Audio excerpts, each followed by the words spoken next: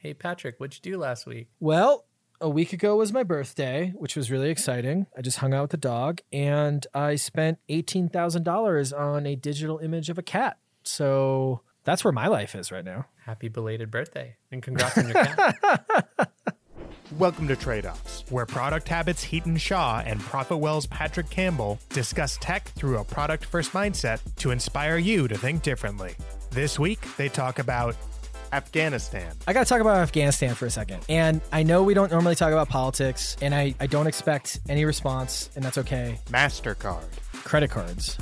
MasterCard is one of the most forward-looking networks out of Visa, Amex, and MasterCard. And NFTs. You're fixated on the lowest price Gary V any NFT right now being $31,000. This is like 9-10 ETH. What's up, Patrick? What's up, man?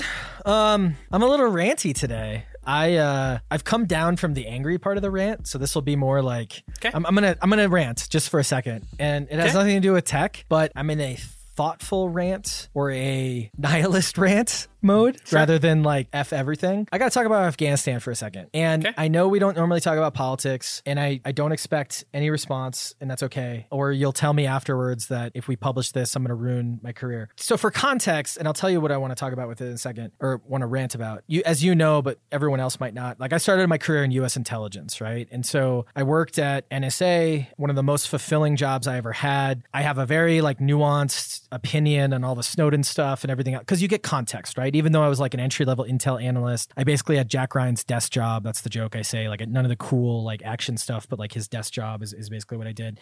And like, you know, when you're on the inside, you have a lot of context. And then obviously the outside, you don't get that context because, you know, like obvious reasons, you know, compartmentalization, secrets, all that kind of stuff.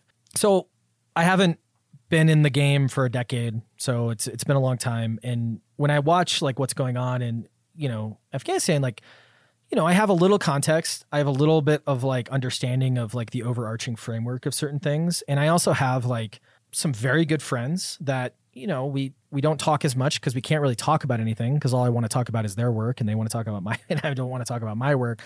But I have some really good friends, and I have some really good friends who have very good other friends. And both these friends and these friends of the friends have been, and I'm intentionally being vague here, have been instrumental in, they've been instrumental in like saving people's lives in the current conflict, both on the military side, non-U.S. citizens, you know, people who are our allies, Afghani allies, all these other things. And then obviously people who are also U.S. citizens, both military and civilian, who have been instrumental in like saving American lives and also saving Afghan lives and also, you know, defending, you know, certain things. And so with that context, I don't care. I have opinions. I don't care about the debate over should we have been there or not. I have opinions and I care, but I don't care necessarily in public about once we were there, what should we have done? But I think, you're talking foreign policy stuff, right? Like that's just I don't. But yeah, like, so again, I get it. So we're not talking about that. Sure. Yep. And there's so much nuance and like, should we have been there in the first place? Once we were there, what was our moral responsibility to stay or leave or whatever? Yep. The pundits are going to debate this in context. It's going to be one direction.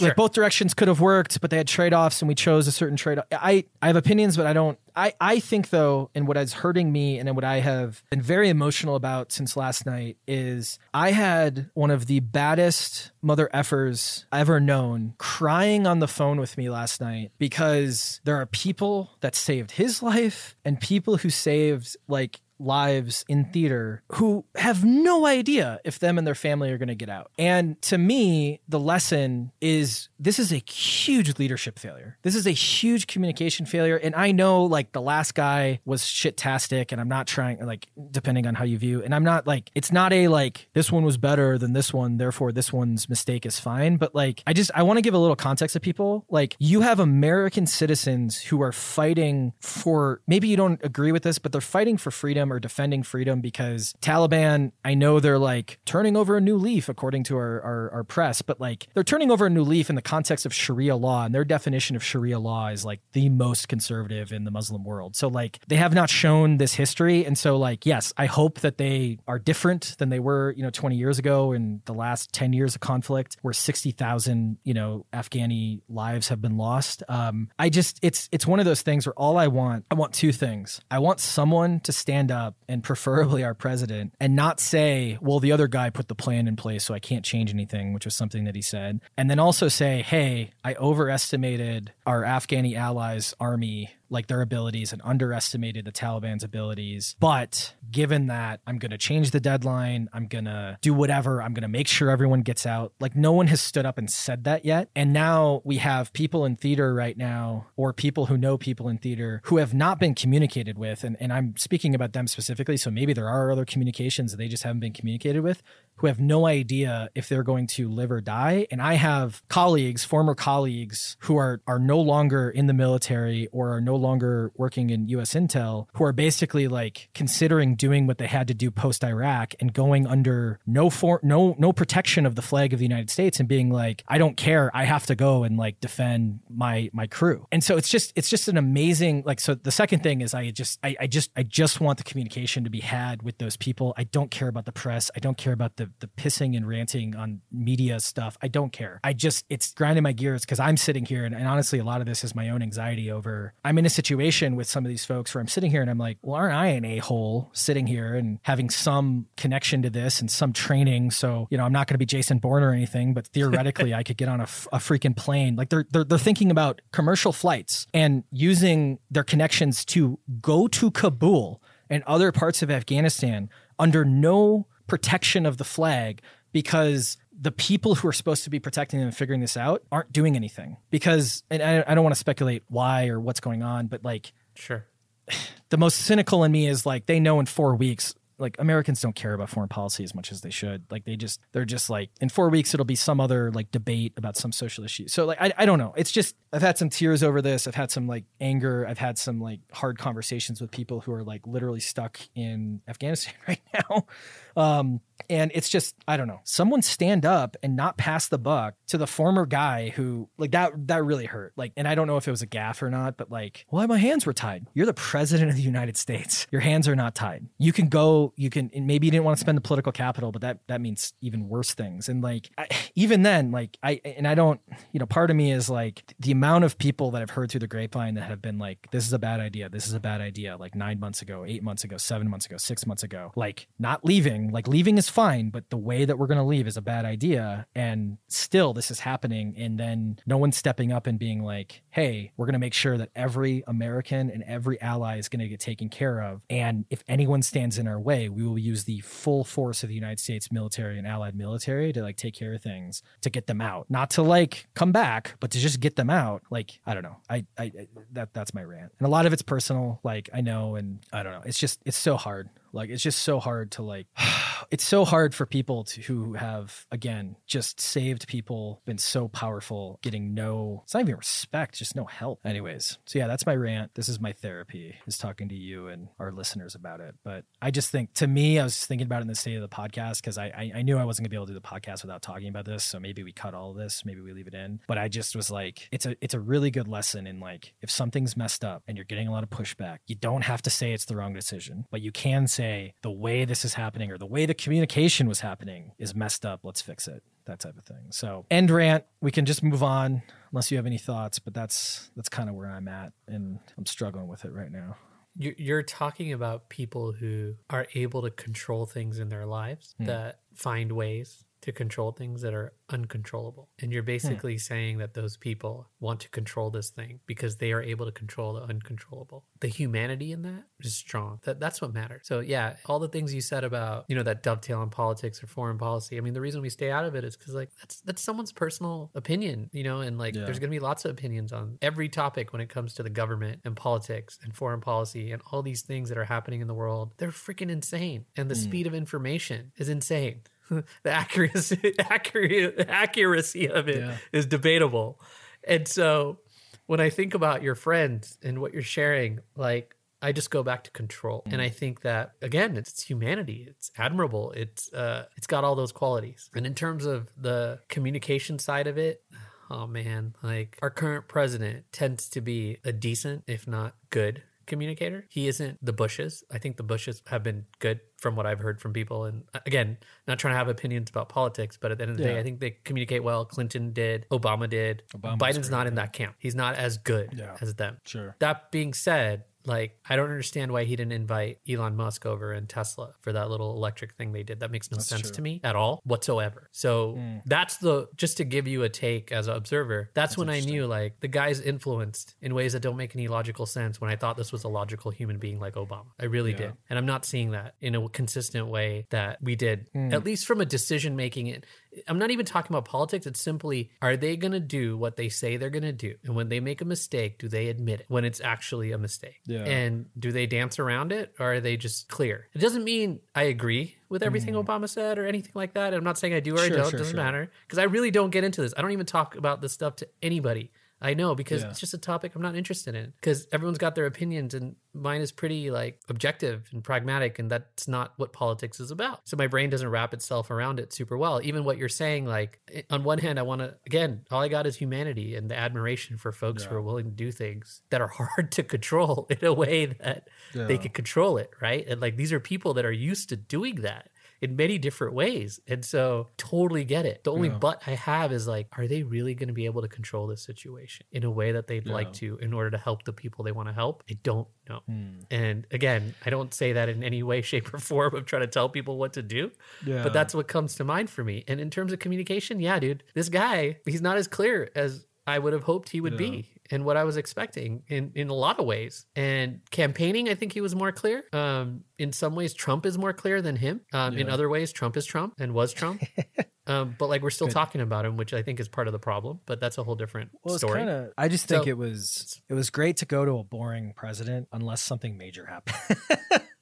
Like, I think that's and Biden's pretty boring, but like think about his allegiance to Ford. Just think about that for a second. Well, that's right. It's like, wait, man, what the heck are you doing? And I love Tesla. I'm an Elon Musk fan, and I'll say it. That's not why I'm saying this. I'm saying this because there's objective, pragmatic, logical things, rational things that this man is not doing. And like that scares me. Because then the question is he any better than the last guy when it really boils down to it? And I don't mean to say that in any like super aggressive way, except like, is he better? Is he better? Well, what's kind of funny is like the parallels, and we should move off this at some point because we're getting dangerous into like the political aspect of this. The other model I kind of thought of in the context of this was, I think John Mulaney, a comedian, said Trump's like a horse in the hospital. It's like, you're like, there's a horse in the hospital. We never thought this would happen.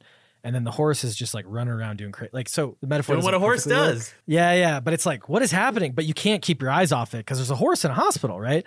So what was interesting when I thought of this, and doesn't perfectly go with the metaphor because that was a weird metaphor, it was like Trump, like nefarious, not everyone's going to have their own opinion. The one thing that I read through the Mueller report, because I was like, everyone's saying these things, like I actually want to read like the source material. And what it seemed like is Trump's kind of all over the place, wanted to do some things that weren't right, wanted to do some things that were fine, but maybe you don't agree with. But no one around him let him do it. Like very few people, they either quit or they said no, and then Trump just forgot about it, moved on to the next thing. And it's almost like we have a very similar situation, but the people around Biden have more influence, where it's like they're doing this, and like what Blinken has been saying in the context of Afghanistan. So it's almost like we have the exact same structure. It's just we have less controversial things that people can have more influence over around the president. I don't know. It's interesting because you always see because it's not like the president's one person, right? Like they can wield power on certain decisions, or like if they want to prioritize something, they can. But every administration is a little bit different on like how that group works. Sometimes it's very top down. Sometimes it's like the small group is making all decisions. Sometimes the cabinet has a lot of latitude. And it seems like with Trump, it was kind of like all these layers of insulation preventing major, things that he wanted to do that were illegal or wrong, wouldn't let him do it. And then here it's almost like we don't have any insulation, but the wider group around Biden's allowed to kind of do it. I don't want to say what they want, but there's not as much like top down, which again is depending on the agenda. Like personally, like maybe that's good, maybe it's bad, I don't know. But it's been interesting, and just some of the rhetoric coming out. And I just know like the folks I know and the folks they know are like, there's the chain of command and the chain of communication is just screwed. Like there's no, like the State Department's telling them not to call, but they're not hearing anything. So it's kind of like one of these things where like it could have been, it was going to be bad regardless, but did it have to be this bad?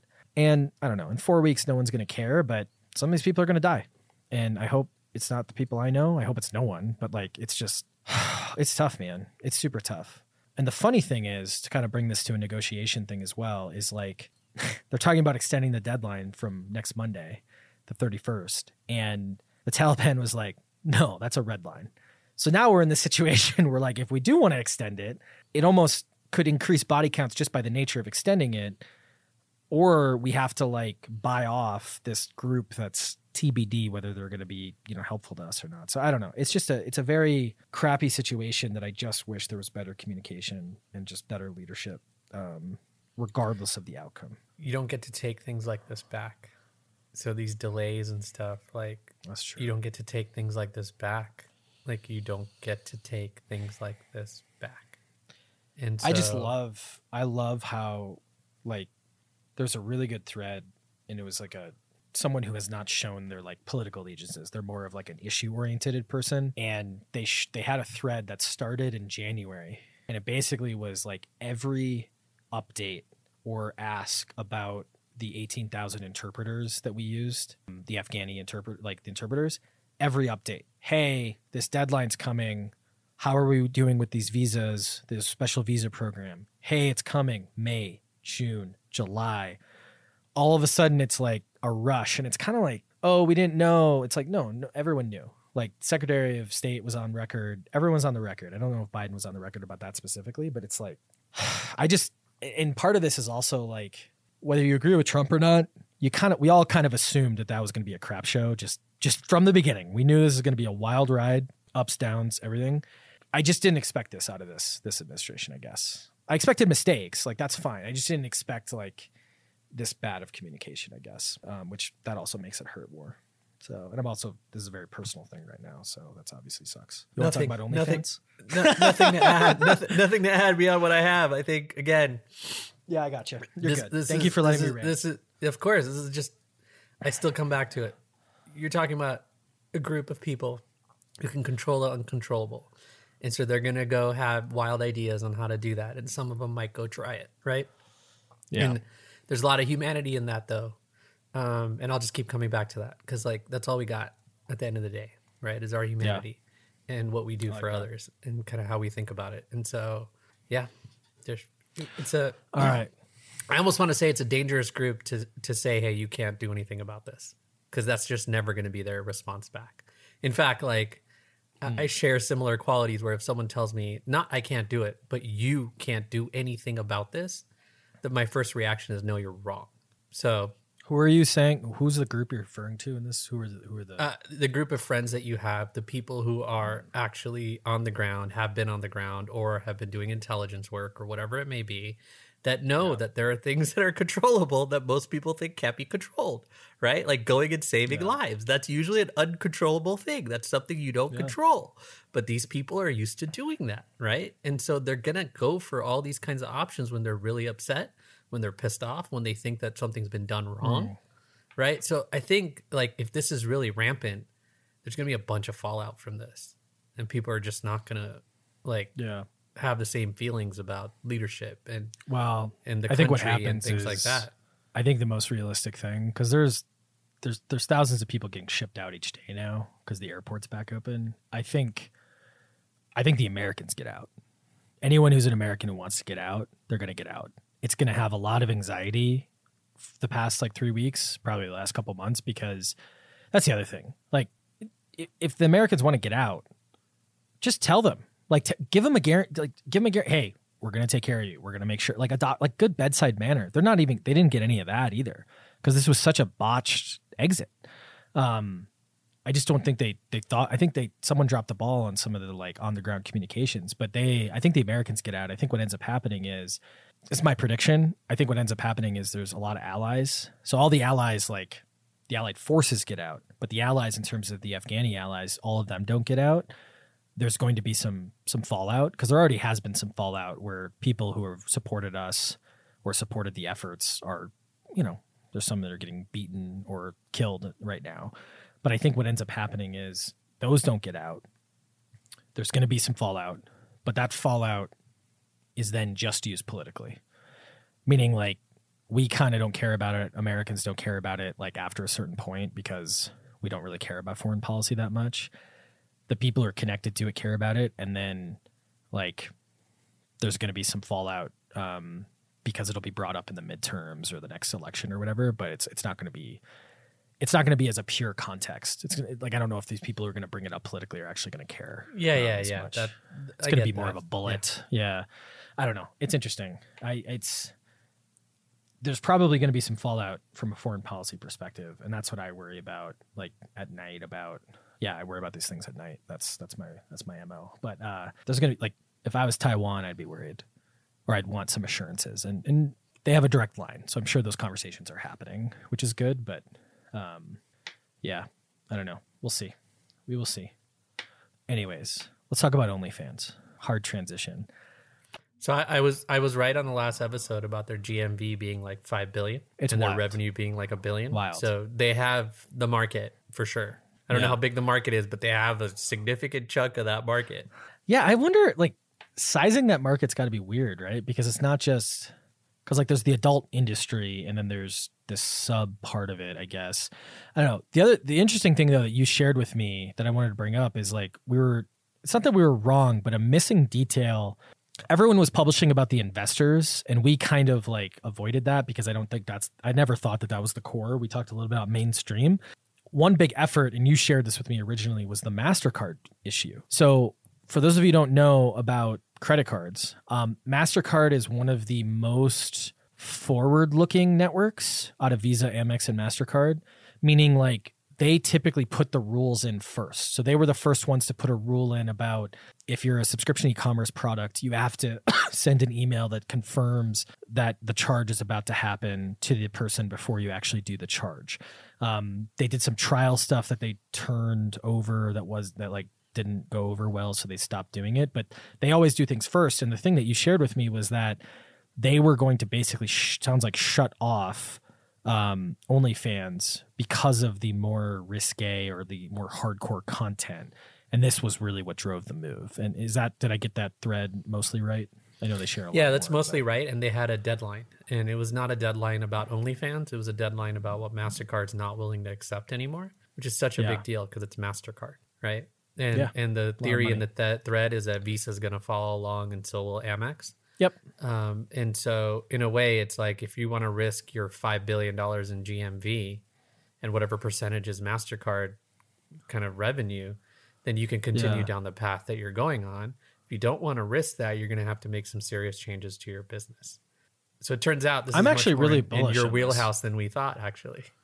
I know. I'm actually really bullish on pricing, credit cards, dunning, all the good stuff. I know. It's all I think about. Yeah. I'm actually really bullish on this because the whole, like, no one, you know, actually, this might be a good title to a post I should write. Instagram with nipples. I think that's really, like, where this is headed. And I think that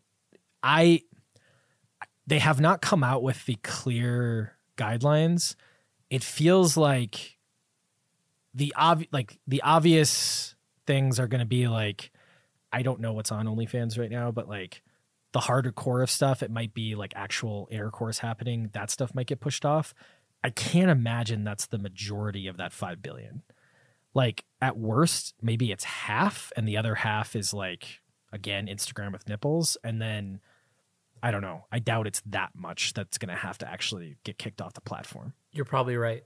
But, you know, just like the thing we just talked about, I think there's just so much information that flies around so fast that might not be as accurate.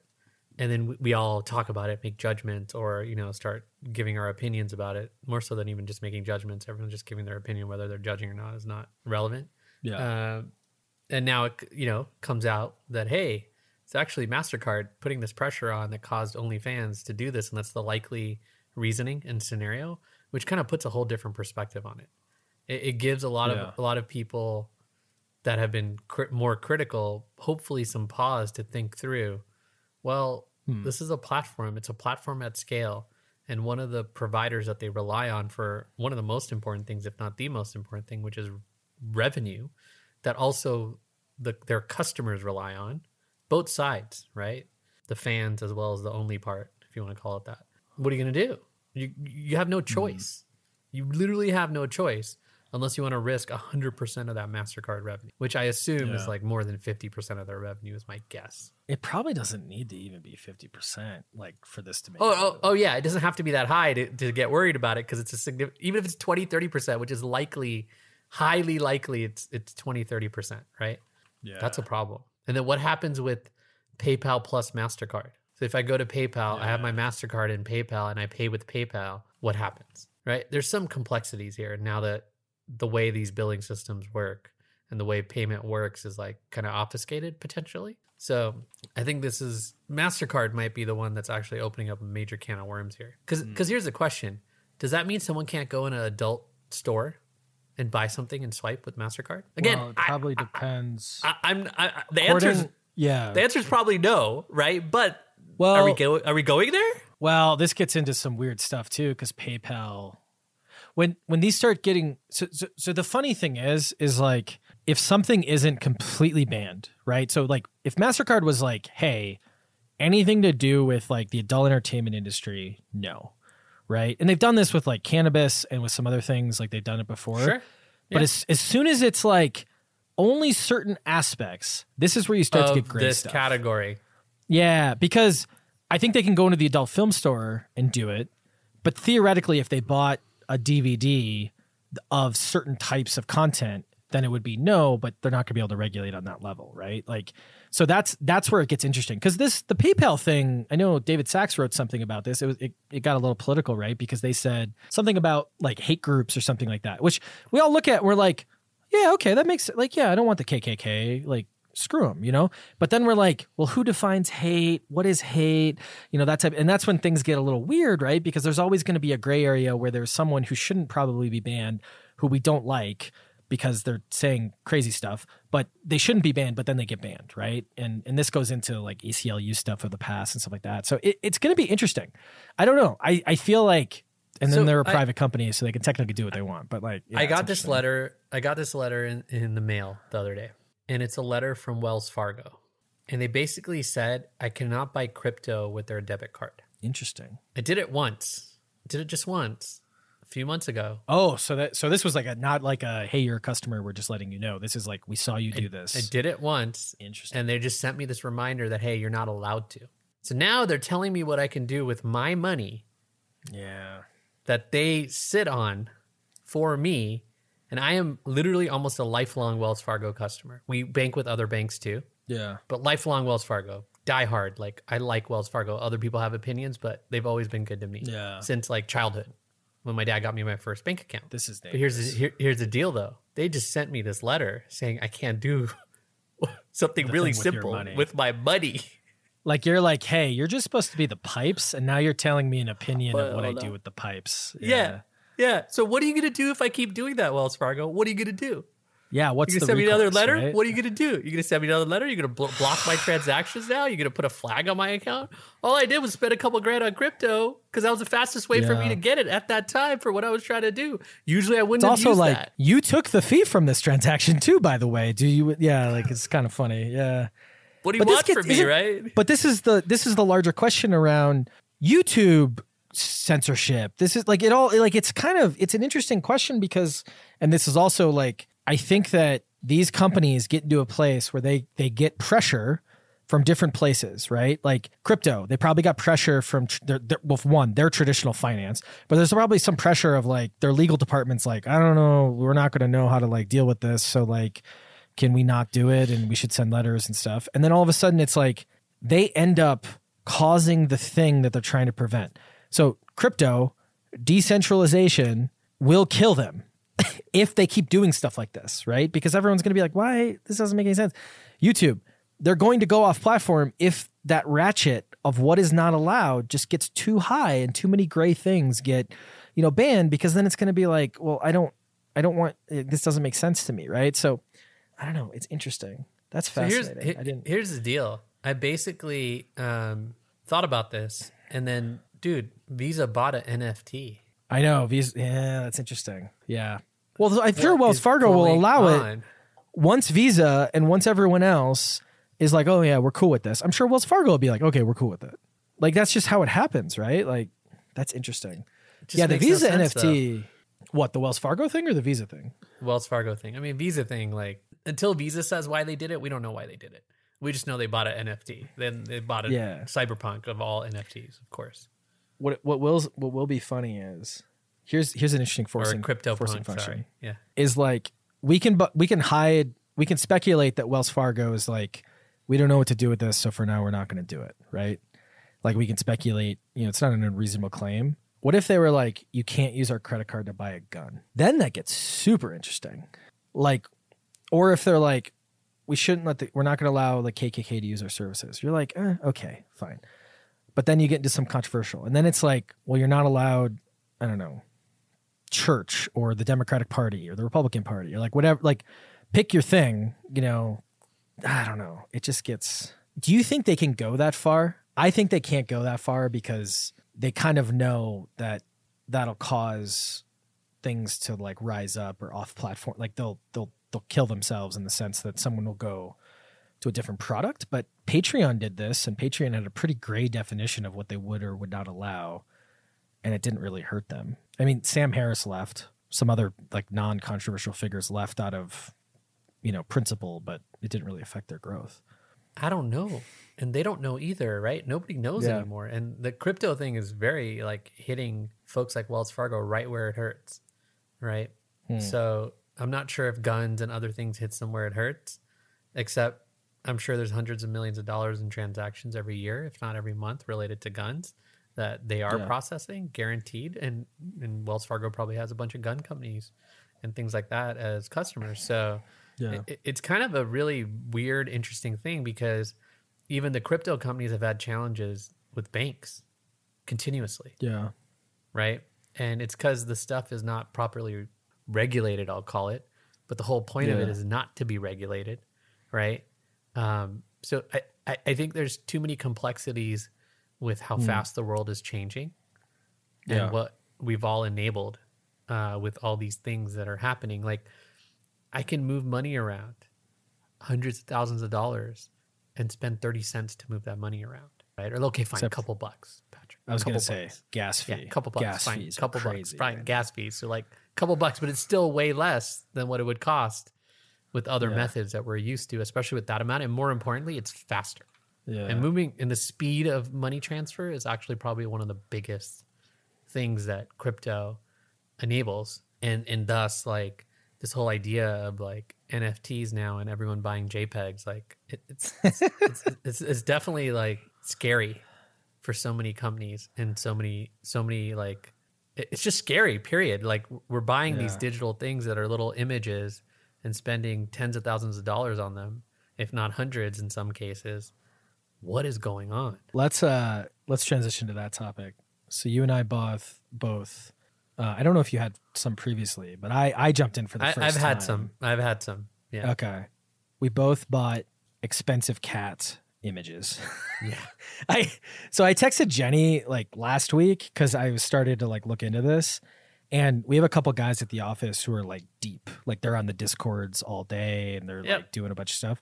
But I texted her, and I did this intentionally, like aggressively. I was like, hey, so I want to use a bunch of our crypto to buy a cartoon ape image. It's just the image. Probably costs like a down payment on the house, but our crypto, like, so I had crypto early and I just have never sold. So like, it's not like I'm like taking cash and putting it into this, although there's nothing wrong with that, I guess. But anyways, that's my Midwest. Like, I'm not spending money, like, that type of thing.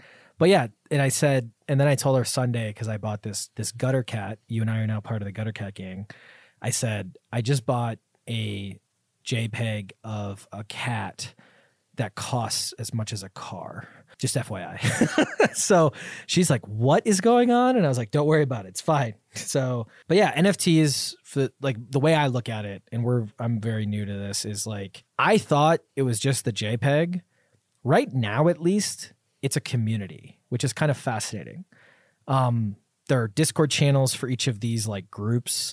There are artists who are like making digital art and selling it. So that is something that's happening. And there's some companies working on displays for that. But these like things you're seeing in Twitter profiles of apes, robots, punks, which are just very pixelated punk looking people, cats. Basically there's this group who mints them. They create 3,000 of them or 10,000 of them, whatever the number is. And then they give them to you or sell them for very cheap. And then over time, the group becomes more popular and more people want to get into the group. And then the price basically of those JPEGs gets more expensive. But then there's merch. There's a bunch of like stuff going on in the Discord. There's projects. There's a comic book coming out with the Gutter Cat Gang. There's a bunch of little stuff that's happening. And so what I'm saying is my previous conception was like, what is this stupid digital art? And now I'm like, oh, there's this huge community around it that probably is part, hey, we want this to succeed because we make money if it does. And it's part like we're looking for some sort of belonging or some sort of community, basically. That's my take so far. It's been a week that I've been involved with this. But yeah, what's your vibe? What's your take? Gary V. That guy. He is the canary in the coal mine when it comes to anything social media. And once he kind of started getting into it, it was kind of game over. And I don't mean that in terms of game over. I mean that in terms of game over of the earliest days of this stuff. The reason is, if you go back, and again, I'm going to date myself, but if you go back and just look at videos of Gary V talking about social media and dig.com and Reddit and Instagram and these things, he is right 100% of the time. He's not right 50% of the time. He's right 100% of the time about the way that these things sit in people's minds and the way that they're going to grow. He has been right on the dot every time. What he's saying now is when it comes to these NFTs, it's essentially what you said. It has to do with affinity. And it has to do with us wanting a sense of belonging and community. And so you're totally right. We are part of this. You called it a cult when you kind of tweeted about it. I joked. True. To any gutter cats listening, it was a joke. You just spent a bunch of money on something that's scarce that a whole bunch of other people are talking about. And one of the reasons you bought that thing is because a whole bunch of people are talking about it, right? And then they're going to talk about it more when the price goes up. No one's going to say anything if it goes down, right? Yeah. And there's probably like 10 or 20 projects, maybe more now, but like 10 or 20 that are likely to go up. And you want to index a little bit and get in on those, or you want to pick one that you like and get in on it if you have some play money, so to speak. And if you bought Ethereum at a low price, you have play money. If you've made some money and you want to play with it and put it here and gamble to some extent, you can do that. But at the end of the day, you're joining a group of people with essentially a common interest. And Gary basically recently kind of went out and kind of said that and explained it. And so I believe we're at the early stages, but it's game over at the earliest stages because someone like Gary is out there literally now every day, for lack of a better word, shilling this. And I don't mean that in any negative way, except he's shilling it. He's got his own NFT.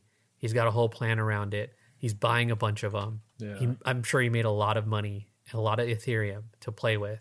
And so he's playing with it. He's even giving away some things he minted, some items that he collected. I just saw a tweet recently about him doing that. So you kind of have a social media powerhouse, for lack of a better word, and the canary in the coal mine saying, hey, this is a thing, and it's going to be a thing, and here's why. And I don't think we can ignore that anymore. It's kind of interesting that, like, I like what you said about Gary, because I think I kind of judge people based on how they view Gary. Not completely, but I do judge. Like, it's funny how, like, he's easy to kind of not like because he's loud and like obnoxious. He talks about crushing it and he like plays the game really, really well. To the audience he seeks, right? Like to the audience he seeks is really good. But like Absolutely. if you're a little more cynical, if you're a little more like, you know, I don't know how to describe it. Like, you're kind of like, what is this guy? He seems like a D-bag, right? But I always recommend, I'm like, you should listen to Gary Vee. Like, you don't have to like go to garage sales and flip stuff and all other stuff. But like, as he says, watch what he does, not necessarily what he says all the time. And if you watch what he's doing, he's like really interesting to like follow. And this is part of the reason we started like exploring video. Was, it became like, once we get all the data and once we did all the research, it was like, oh, we need to do media company style content rather than inbound style content and all this other stuff. But it was really just like Gary, like early on, like the what led us down that path is Gary talking about videos, the future, podcasting, all this other stuff. And I was like, oh, okay. And then I did the research and validated and stuff. But like, I did like what you said about like, he's right 100% of the time. Like, some of the details he gets wrong, but about 100% of the time he is right. So when it comes to social media and the canary in the coal mine saying, hey, everybody look here, this is where the gold is. Yeah. He's always right. Never been wrong on this. And this is over like a decade and a half, like a dozen years plus, like not like a little bit of time, very consistent for quite a bit of time. I want to almost say since I've seen him almost 15, 18 years, like quite some time in human time. And like, wow, like he's been right. And so I think he's right about this. Where that goes and what that means, I don't know yet. We're in the hype. Yeah. We're in the hysteria. We're in the past the early adopter phase into the kind of not even early adopter innovators. So these people who are like crazies trying to do this stuff, all the way to all of a sudden we're in this like early adopter phase where like people are buying these and they're buying them for the first time and they're buying their first one, right? And it's like a big thing. So we're just getting started. And when you look at all the numbers on OpenSea, which is the platform where a lot of these sit, most of these sit, and a bunch of other sites like that, like the marketplaces are thriving. There's, like these apes that are worth lots of money, and then these punks that are worth a bunch of money, and a bunch of the derivatives. And then, I tried to mess with one this morning, and in 17 minutes, 888 of them sold out. Before I could even move my money around, they sold out. What's kind of funny, so one, the buying experience is atrocious the first time. Oh, please don't get me started. Yeah. Oh my God. So for those of you who don't know, so first, I think what we just established is if you're fixated on the lowest price Gary Vee NFT right now being $31,000, it's just like 9-10 ETH. That's the wrong way to think about it. Yes, like the entry price, if you haven't been into crypto and stuff, is going to be high for some of these. It'll be very low if you get it on the ground floor, but like that's not the thing to fixate on. The thing to fixate on is like the community aspect. Because like the VeeFriends thing, he drew them all and he's not an artist. Like he just kind of drew all these like and named them. It's more about the social aspect. That when you buy one of these, you hook up like a Coinbase account to a wallet, and a wallet is basically the interface that you like sign in with and transfer the cash to approve the purchase of the NFT essentially. Is that simple enough, or is that too simple of an explanation? No, it's pretty accurate. Like, yeah, super accurate. I mean, we're in a hype cycle, right? And we just don't know where we are on it, and we never know when you're in a hype cycle where you are on it. This canary in a coal mine thing is real. It's not something that I would not pay attention to. Visa buying these things. I mean, there's a groundswell happening, and it's also crypto related. So all the crypto prices going up and down impact this greatly as well. Are we in a bull market? Are we in a bear market? Blah, blah, blah. For me, like just like you owned coin for quite some time. More recently this year, really just as a hobby because I needed a distraction from work, started digging into it. And oh my God, like you're so right about the friction and the hoops you have to jump through, especially if you want to start getting more sophisticated and doing more sophisticated things. But this is really fascinating. It's becoming like something where a lot of our reality from the last 40 years since I've been alive is now completely digital. Yeah. Like Beanie Babies. There's no more Beanie Babies in the physical world in the same way anymore. I mean, it is digital. We are in this space now, and we have the currency to trade these things, and the marketplaces exist now. Like, it's ridiculous. And a very small percentage of the world has crypto and is on top of that buying NFTs on top of that. So crypto is one thing. NFTs are the next level, I would say. And the middle layer is still not set up yet. Web3 or whatever they call it. Like I've been playing with those APIs with some friends and stuff for months now. And like, we have a long way to go to make that stuff super seamless. Anyone though that's listening and wants to kind of mess around with this stuff, I actually recommend Coinbase and their wallet. It's not available in every spot, but MetaMask is the other option, which is available in other spots, but is very, very clunky at this point. I didn't think that months ago, but it's like the worst of the worst. It's so hard to buy with it now. It's what everyone's using, but Coinbase, I use Coinbase because it's a trust thing. I just kind of trust it. And then, they're a public company. I trust them not to like screw this up entirely. And and the one thing they literally have their security down like more than most companies. So the one thing I've been explaining to people just in the past like week where they've been trying, and I don't understand all this fully, obviously. The gateway, I think, for a lot of people, you've seen Zed, right? The horse racing kind of setup. So Zed is basically, again, it's like it's these NFTs, but with a purpose, I guess. So basically what this company did is they put horse racing online. So they released a bunch of the horses, the digital horses at first. And then what ended up happening is like some of the horses statistically like do X or Y. And then there's breeding. There's actual breeding of these digital horses, which is kind of crazy. And there's stud fees and all this other stuff. So they kind of took horse racing and they put it online in the context of NFTs.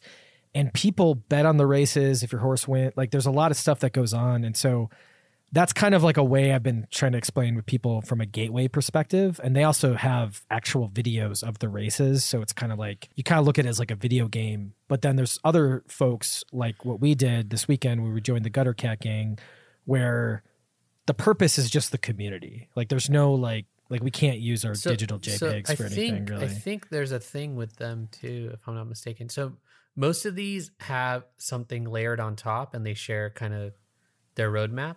So like, I think you bought a merch bundle too, if I'm not mistaken. I did. So the idea is that there are things that we're going to be able to do with it, and we'll see what that looks like. Like they have a whole roadmap where all these, but it's like our membership card, basically. NFTs. Yeah. It's like your membership, like VFriend from Gary V. If you have his NFT, you're able to go to his conference or meetup or whatever you call it. I forgot what it's called.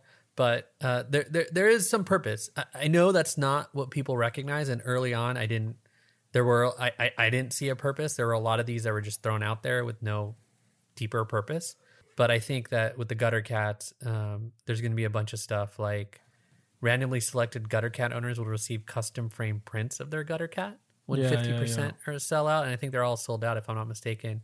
75% inclusive Gutter Cat merch line, which is kind of what they already dropped.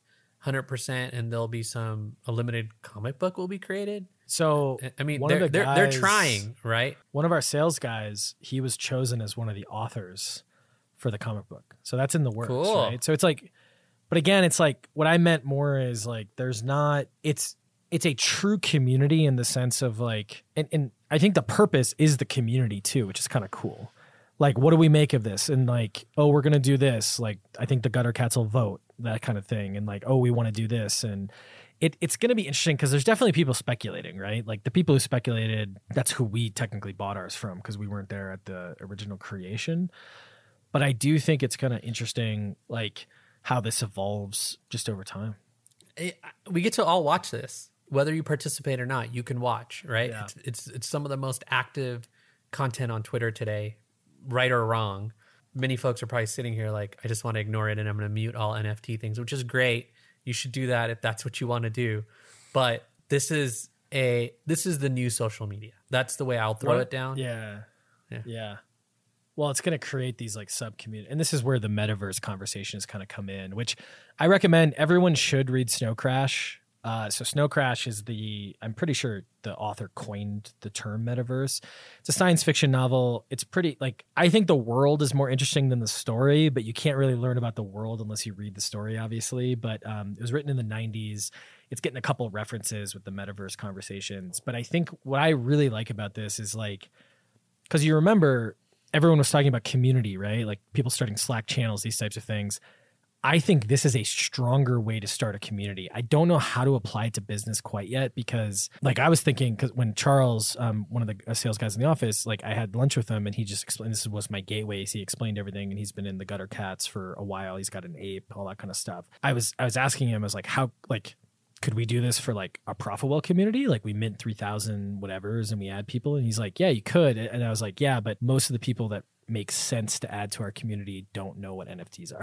So like, it's just one of those things. I think there's an application over time where this could actually create really strong communities. It just we have to figure out the positioning and it probably will take decades, but we'll get there. We'll have some fun in the meantime. So that's what I'm saying. Like, it's good to at least have some knowledge of this stuff, especially because it's going mainstream and now it's getting written up in publications and stuff. I don't think that's going to stop for a while. I don't think this is one of those like flash in the pan situations. I'm sure it'll go up and down and there'll be some sort of low points, and there already have been.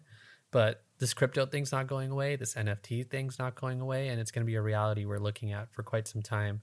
And I just really can't wait till the user experience is really good. It's just all these weird acronyms and words, things that like people don't understand. And again, got to give a major shout out to Coinbase for like doing their best to make this stuff much more approachable.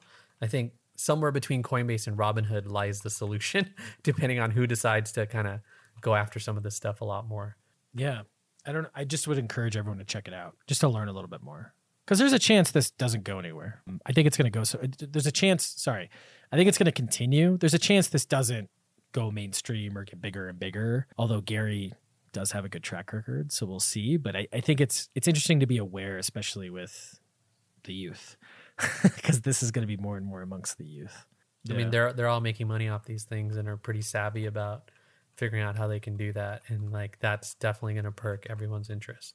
It already perked Visa's interest. So, hey, we're kind of in it for a bit now that move happened and it was public. Yeah, Visa, they bought the most popular NFT right now. They bought one of them and it was 150 grand. And I think the best tweet I saw was they basically said, someone said like Visa bought $150,000 NFTs so that you would just talk about them. Cause like it was great because they were one of the first established companies to do it. There was a startup that bought one of the horses party round and they've been kind of playing out with it. But yeah, it's interesting.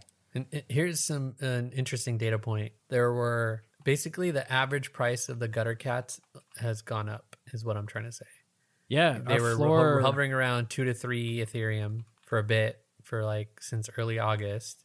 And then now the average, it's not on as many sales as I'd like to see, but the average looks like 9.3 Ethereum. Yeah. The floor. Yeah. The floor keeps increasing over time. I don't think OpenSea has updated their calculation. It doesn't look like real time. Yeah. So floor, for folks who don't know, is basically like, what is the, like if to buy one today, what's the lowest price basically?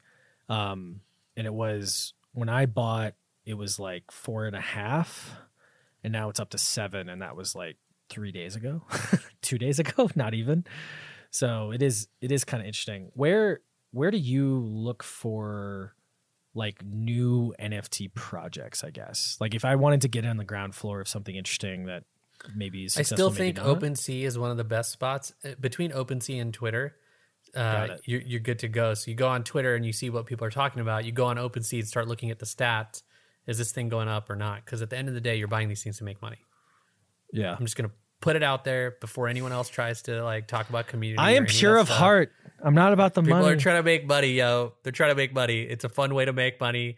You might lose it all, but it's a fun way to make money. Is kind of what I would say about NFTs. If you're willing to dig in and spend the time and aren't super cynical about it, which isn't everybody, of course, because there's a lot to be cynical about for sure. And I believe it's I guess it's the collectibles drop down on OpenSea. But they have a lot of stuff. They have trading cards. I haven't explored half of this, but the collectibles one is where there's you probably search like volume and stuff like that. But so there's this other one I bought called Treeverse where they're trying to make a game out of this stuff. And like, I'm looking at that one's blowing up too. The floor is increasing. It's just going off. There's a lot of options and things to potentially buy and whatnot. It's a pretty low floor. Play around.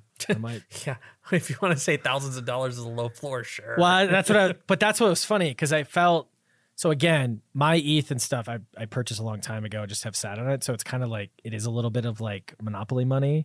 But what really aggravated me is I was like, do I do this? It's kind of expensive. And then all of a sudden I'm like, all right, I'm going to do it. And then I would go through like 45 minutes of trying to figure out the freaking wallet situation. And then I finally get to the end and it's like this much ETH, single digits, parentheses, this is how much cash this is. And I was just like, oh, it's like the calories at the restaurant where you're like, don't tell me the calories. And I was like, I ended up doing it. But yeah, Treeverse, it's like the floor is like 1.5 ETH, which, you know, is thousands of dollars.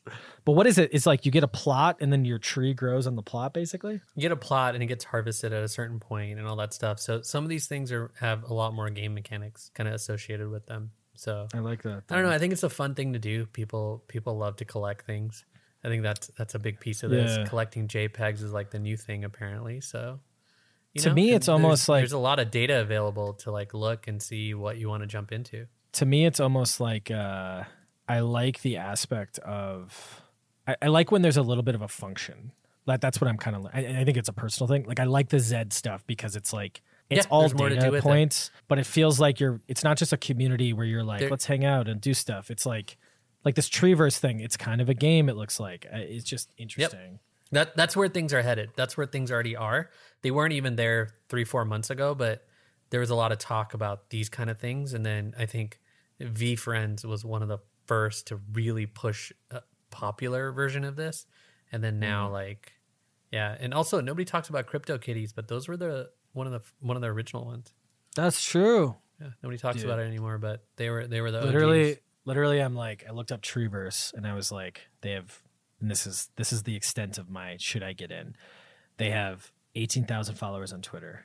Good sign. They have a website that is not the easiest thing to create, and so it's just like.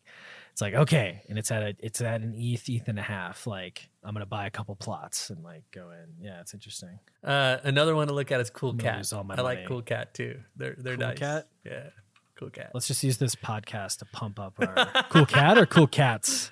Cool Cat. Oh, Cool Cats. Cool. Sorry, Cool Cats NFT. That's what they call it.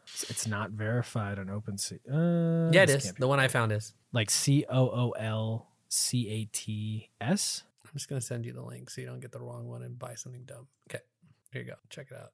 They're cute. Did you send to me via iMessage? No, there's this chat in here, but I can iMessage it. Gosh. Oh, there it is. I got it. I was looking at something that had 2 cats. Oh, Cool Cats NFT. Got it. Oh, those are interesting. They're cute. Not my style, but I also bought a very expensive picture of a cat already. So, yeah, I know. I'm just showing you another one that I find fascinating. Yeah.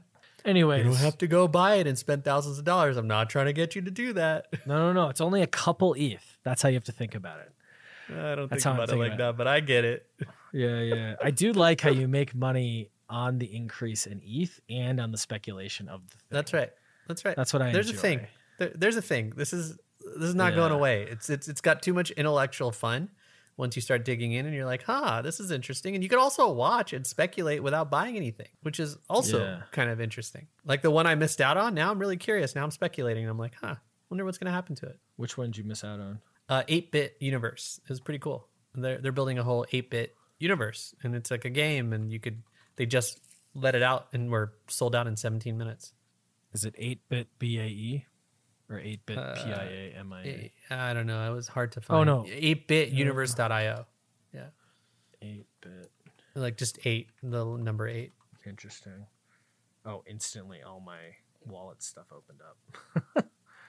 So it's the game. It's because you have to... Oh, man. This is cool. This is so interesting. I think people are going to burn out on the 8-bit stuff. I don't know. Oh, that style? Yeah, probably. There's a lot of them probably.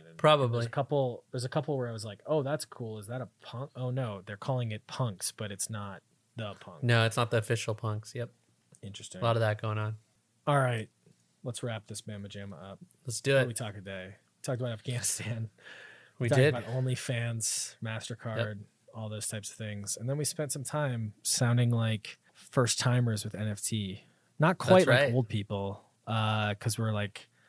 We're close. We're at the status of old people trying to be cool, and soon we'll be cool. Like we'll break through and be totally cool. There you go. So, yeah, it's good, man. Anything else? Nah, that was what we did, I believe. Awesome, man. Well, appreciate you. We'll chat next week again. Same. But see everybody. Bye. Peace. Thanks for listening. If you enjoyed this episode, we'd really appreciate it if you left a 5-star review of this podcast, or the equivalent rating wherever you listen or watch. Also, make sure to subscribe to and tell your friends about Trade-Offs, a podcast from Profitwell Recur, the largest, fastest growing media network dedicated to the world of subscriptions.